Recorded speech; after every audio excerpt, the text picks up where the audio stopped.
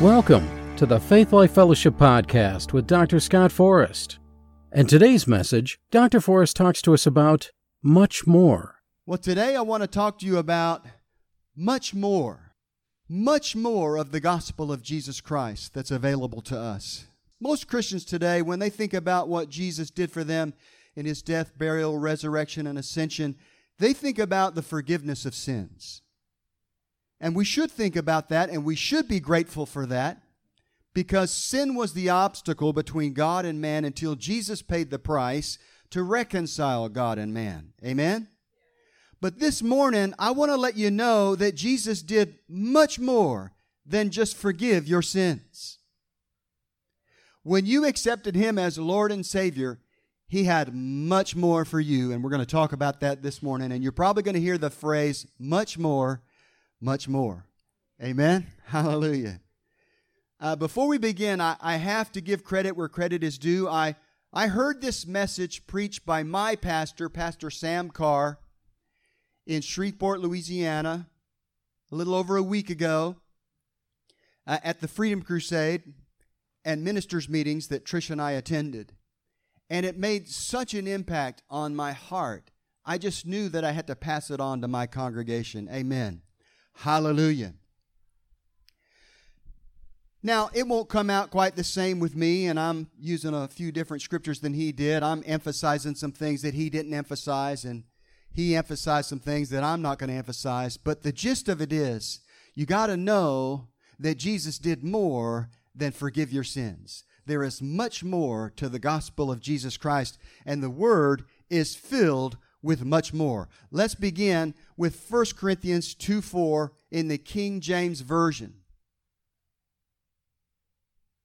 It may at first seem like an odd verse to start with when we're talking about much more, but I think you'll catch my drift if you'll just hang with me. 1 Corinthians 2:4 in the King James Version says, "And my speech and my preaching was not with enticing words of man's wisdom, but in demonstration of the Spirit and of power." Amen. God desires to demonstrate to His people. Demonstrate what? Demonstrate His love. And when He demonstrates through the Spirit and power, we usually associate that with signs, wonders, and miracles. Oh, by the way, signs, wonders, and miracles are a demonstration of God's love for His people and for the people of the world. Never forget that. It's not just God showing off. It's not so you can say, look what I did when I prayed for this person in the name of Jesus. It is an extension of God's love to the world. Amen? Starting with His people, but then taken through Jesus Christ in His people to the world, it can be an extension of God's love to the world. Amen? I used to say this a lot. As Dan pointed out, I move and operate in the realm of apologetics. That's proving that science and the Bible are not contradictory, but they are complementary. And often I will run into people that will not be convinced by a simple argument, whether it's scriptural or scientific. That's when the power of God is necessary, amen, because a miracle settles the argument. When God moves and there's no other explanation for it, it settles the argument. Amen. So God wants to demonstrate, in fact, He aches to demonstrate His love to His people and to the world. Amen. Hallelujah. Romans 5:8. Romans 5:8. Before we can put ourselves in a position to receive signs, wonders, and miracles, we got to go back to the greatest demonstration in the history of the universe. And this is what this verse talks about. Romans 5:8 in the King James says, "But God commendeth," that word means demonstrated, but God demonstrated His love toward us in that while we were yet sinners, Christ died for us. Amen. Amen. And if you can get a handle on this first and greatest demonstration of God's love, how much more will you be able to receive the much more demonstrations of God's love? Signs, wonders, miracles, gifts of the Spirit, and all the things that He's given us freely through Christ. Amen. Hallelujah. Glory to God. Let me read it again, because this is just, it helps me.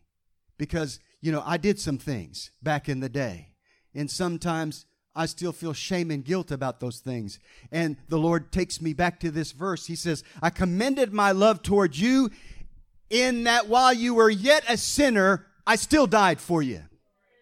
Think about it. When you were your most vile, when you were the most cringeworthy person you know of, when you were steeped in sin, Jesus died for you regardless of your sin. Amen. Isn't that comforting? I feel the anointing on that right now. Amen. Hallelujah. Glory to God. No matter how much sin you were in, no matter how deep into sin you had sunk, no matter how vile a sinner you were, Jesus made the decision to die for you while you were yet in your sins. Glory to God. We could stop right there and say that we had church. Amen. Glory to God. But Pastor, you don't know what I've done. You don't know what I've done. And I'm not going to tell you, because it doesn't matter. Because Christ died for me while I was yet in my sins. Amen. Hallelujah. Glory to God. In fact, Revelation 13:8 says it this way, and this is a mind blower. I'm a space and time guy, so I like mind blowers like this. Revelation 13:8 says that, I don't have it in the slides, but Revelation 13:8 says that Jesus was the Lamb that was slain before the foundations of the world. That means before the universe was created. He saw you in the depth of your sin, and He said, I got a purpose for you, and I got a life for you, and I'm going to die for you regardless of your sins. Glory to God. Hallelujah. Hallelujah. Again, I say, before any of us was born, before any of us had committed a single sin, Jesus saw us in our sins and decided to die for us regardless of our sins. I take great comfort in that, and you should too. Amen. Hallelujah. Hallelujah. But as wonderful as all that is to contemplate, there is much more. There is much, much more. Let's reread Romans 5:8 in context with verse 9 and 10. But God commendeth or demonstrated His love toward us in that while we were yet sinners, Christ died for us. Verse 9 says, much more then, being now justified by His blood, we shall be saved from wrath through Him. Part of the much more is being saved from wrath. Amen?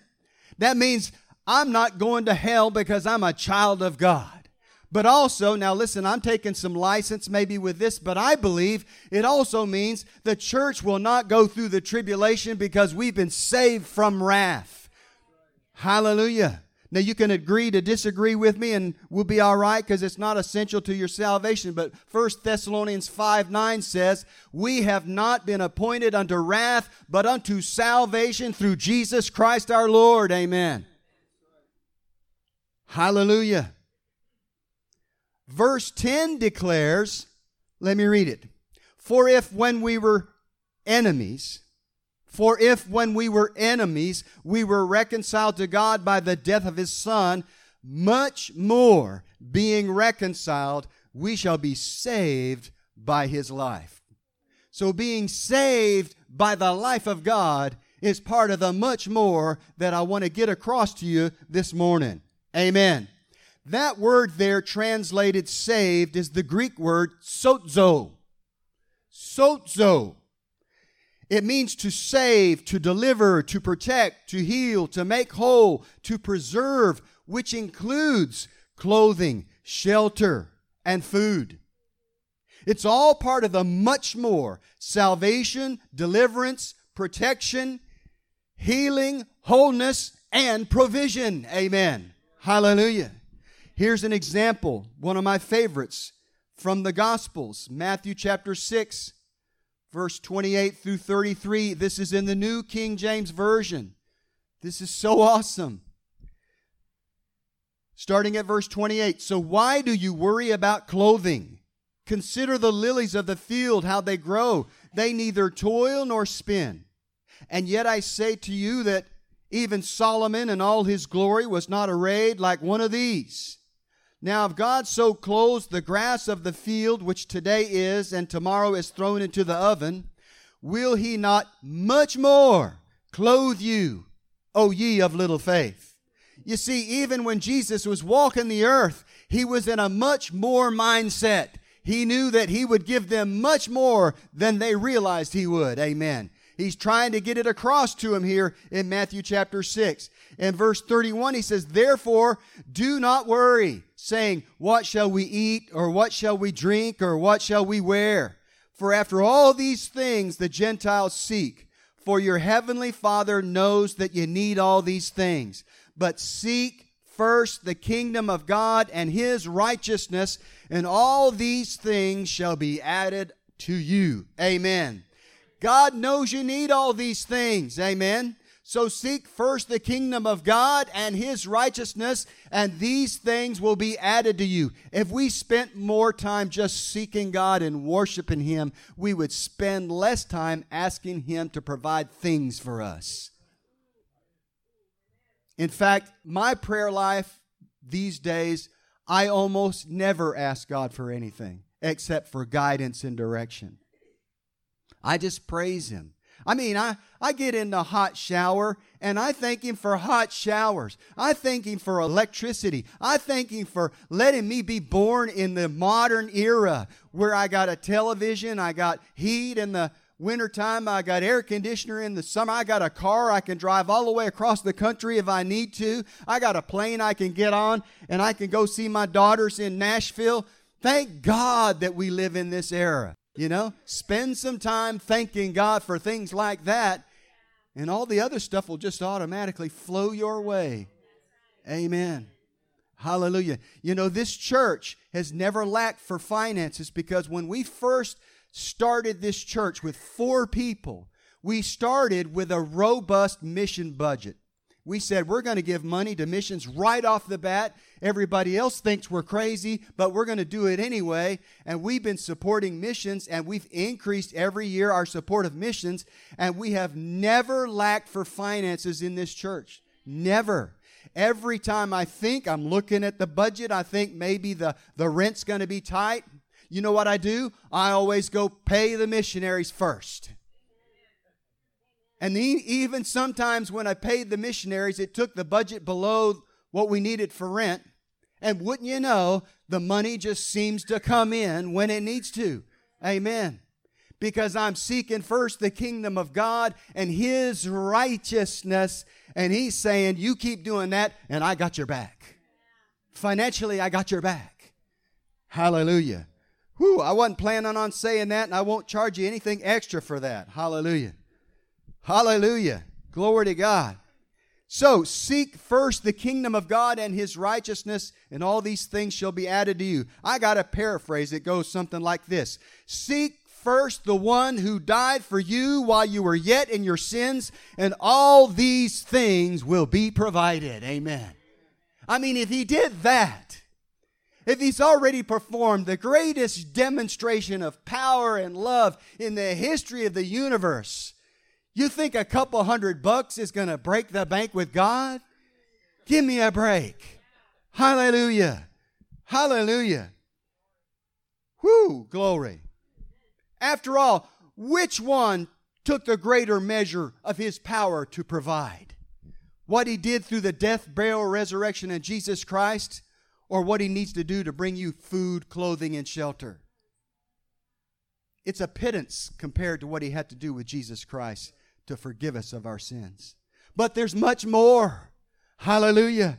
Provision is part of the much more. Glory to God. Hallelujah. Forgiveness for your sins and the righteousness that goes along with that is more powerful and more was required of God than just simple food, clothing, and shelter. It took a greater move of God. Hallelujah. Romans 5:17, I'm switched to the English Standard Version. For if because of one man's trespass death reigned through that one man, much more will those who receive the abundance of grace and the free gift of righteousness reign in life through one man, Jesus Christ.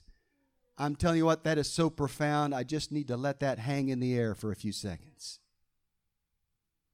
I say it like this. And the hits just keep on coming.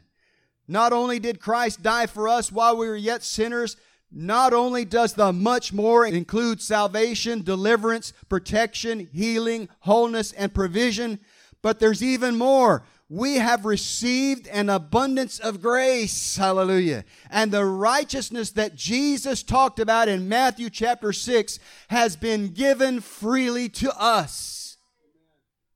Whoo, glory to God. Hallelujah.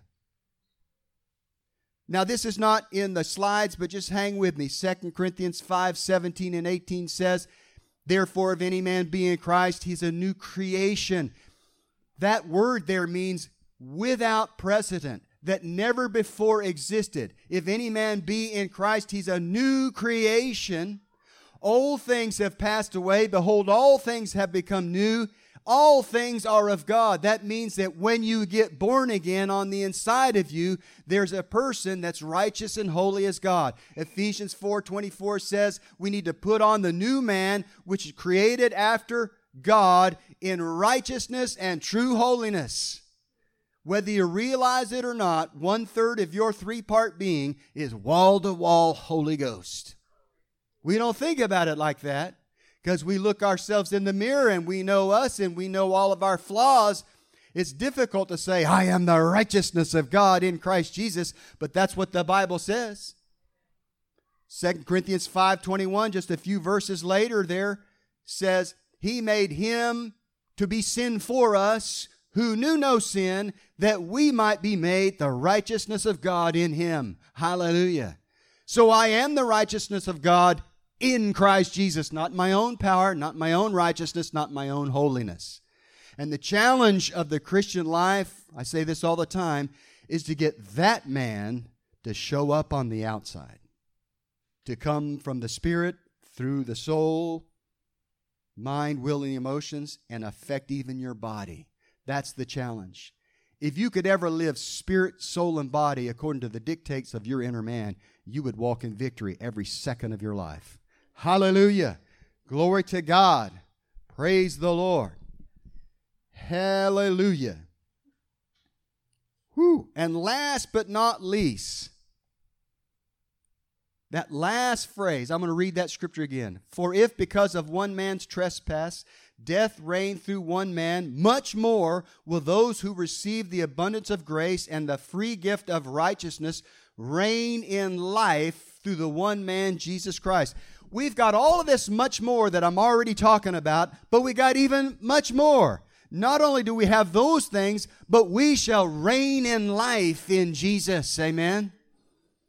God made you to reign in life. He made you to walk on top of your circumstances, not to live under them. I asked a friend of mine one time, how you doing today? He said, I'm all right under the circumstances. I said, well, what are you doing under there? Now, the non-Christians don't get it, you know. They're like, huh? You know. But the Christians, you can sort of coach them a little bit. Listen, you're supposed to live above the circumstances. Jesus walked on the water. He didn't sink underneath the water. Amen. Hallelujah. Glory to God. You have been commissioned to reign in life. Hallelujah.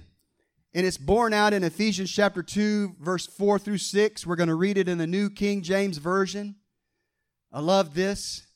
But God, who is rich in mercy, because of His great love with which He loved us, even when we were dead in trespasses, there it is again, even when we were dead in trespasses, He made us alive together with Christ. By grace you have been saved. Hallelujah. Let me stop right there. It's by grace that you have been saved, not by anything that you did. If you go to verse 8, it says, For by grace are you saved through faith, and that not of yourselves, it is the gift of God, The grace and even the faith to believe that Jesus is Lord was a gift that was given to us. Amen. We had zero contribution to the salvation equation. We had nothing to offer. Let's read verse 6. Got to read verse 5 again. Even when we were dead in trespasses, made us alive together with Christ. By grace you have been saved, and raised us up together and made us sit together in the heavenly places in Christ Jesus. Amen. Hallelujah. I got a twirl on that one. That's awesome. That's awesome. Listen, you might be here in body, but in your spirit, you're connected to Jesus. And He's sitting at the right hand of the Father, and you're sitting there in spirit and in position right there with Him. I remember back March 20th, 2005, I had an encounter with the Lord, which made this so real to me. I had my hands in the air. I'm asleep, mind you. I'm praying in tongues in my sleep out loud. It wakes my wife up. She watches and listens to the whole thing. And as I began to pray in the Spirit on my bed, in my sleep, in my dream, I was standing before the throne of God. I saw a great white throne, just like the Apostle John. I saw the Father on the throne. I saw His shoes. I saw His shins, His thighs. I saw His midsection. I saw His arms on the armrest. And I'm standing before Him. I'm just worshiping God in tongues. And then I got to about chest high as I lifted up my eyes. And from chest high up was nothing but smoke. It was the glory of God. And I worshiped the Lord with everything that was in me. I let those rivers of living water pour out of me. And at the end, the Lord from the throne in heaven spoke a word of prophecy to me that carried me through the next 3 or 4 years, through some really, really tough times that I had no idea were coming. And all of that happened because I was connected with Jesus by the Holy Spirit, and I was with Him positionally. And I like to think about it like this. I got up off the seat next to the right hand of the Father, and I walked out in front of Him, and I prayed out my petition before Him, not even knowing what I was praying about the trouble that lie ahead. And He saw it all, and He knew it all, and He gave me a comforting word that I still cling to this day. It was about future dreams that seemed like they were dashed. Anytime I feel like my future dreams have been dashed, I go back and I reread that prophecy. It's His word to me. Amen. Glory to God. This is all part of a much more. You're connected to the Father and to Jesus through the Holy Spirit, and positionally, you are there in the Spirit. Sometimes when we're here worshiping, whether you realize it or not, you're before the throne of God, worshiping Him in your spirit. It's a fact. It's a reality. Hallelujah. Glory to God. Woo, hallelujah. Not only have we been commissioned to reign in this life, and we're seated in heavenly places with Christ Jesus, but listen, He takes it one step further. We're going to reign in this life, and then we're going to reign in the next life. Amen. Hallelujah. Says in Revelation chapter 5 verse 10 that God has made us kings and priests unto Him, and we shall reign with Him. Hallelujah. You know, Jesus is coming back to planet Earth, and He is bringing us back with Him. And we will rule and reign with Him for 1,000 years. That's so literal in Revelation, you can't get around that. There are some people, preterists and other people who believe that everything's already been fulfilled. I beg to differ. Jesus has not come back yet and set up His kingdom, amen, and shown us how we should rule the earth. This is the way I look at it. Jesus is going to say, you've had 6,000 years to rule this earth, and you've made a royal mess of it. So I'm going to come for 1,000 years and show you how it was supposed to be done. Amen. Hallelujah. Then He'll carry us on into eternity, and then the city of Jerusalem, the heavenly city, will come across the space-time void. It'll be translated from that dimensional reality into this one, and it's going to come here, and my daughter's going, you're going over their heads. It's got to get here somehow. Amen. It's going to be teleported here, and I believe it'll hover over the old city of Jerusalem, And I even heard about some rabbis that have paintings that go back several hundred years. The rabbis believe it'll be exactly like that. In fact, they say in that scripture that says, pray for the peace of Jerusalem, you break that down in the Hebrew, and it actually means pray that the two Jerusalems come together in peace. Check it out sometime. Pretty awesome. Hallelujah. Whoo, how did I get off on that? Listen, not only are we going to rule and reign with Him, we're going to do it in new bodies. How many ready for your new model? You know, Bible says there's a new model waiting for you in the showroom of heaven, and when Jesus comes back, He's bringing that model with Him, and He's going to give it to you. If you're in the grave, you'll get it then. If you're alive and remain when He comes, listen, you'll get your new body in place.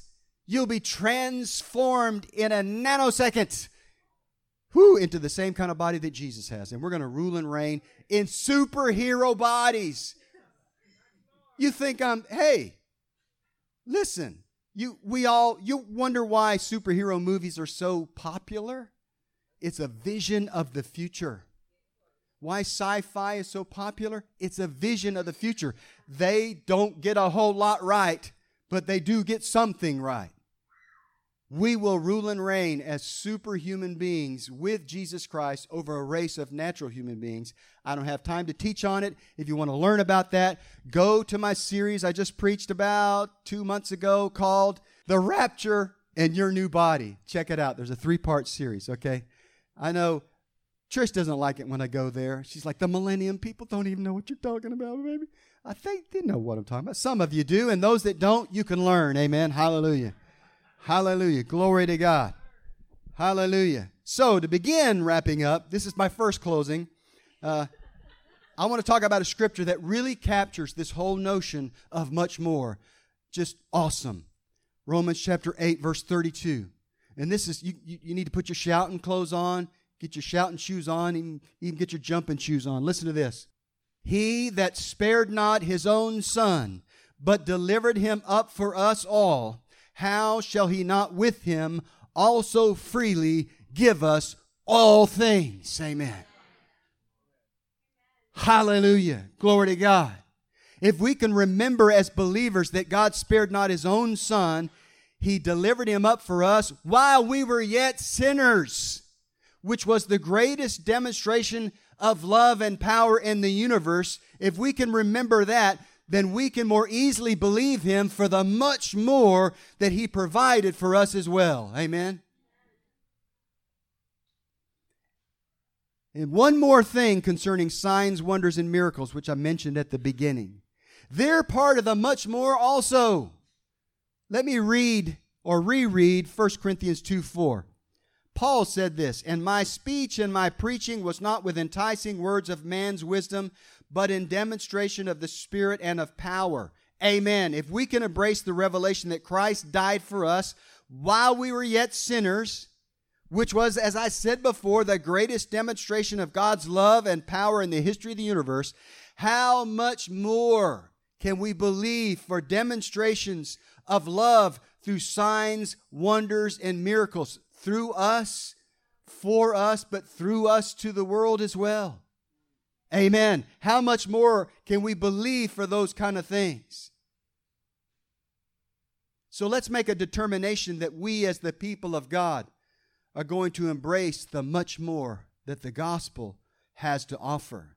Let's remember that Christ died for us while we were the vilest of sinners. And if He did that, how much more will our Heavenly Father give us the much more that He has provided through our Lord and Savior, Jesus Christ. Amen? Amen. We hope you enjoyed Dr. Forrest's teaching. Much more. If you are in the Wilmington area and are looking for a place to worship, come join us on Sunday at 10 a.m. for coffee and fellowship, 10:30 for worship and service, and on Wednesdays at 7 p.m. for Spirit-filled prayer. If you would like to learn more about us, access more of Dr. Forrest's teachings, and find Dr. Forrest's in-depth teaching notes, visit our website at gofaithlife.com. Also, visit and like our Facebook page at Faith Life Wilmington.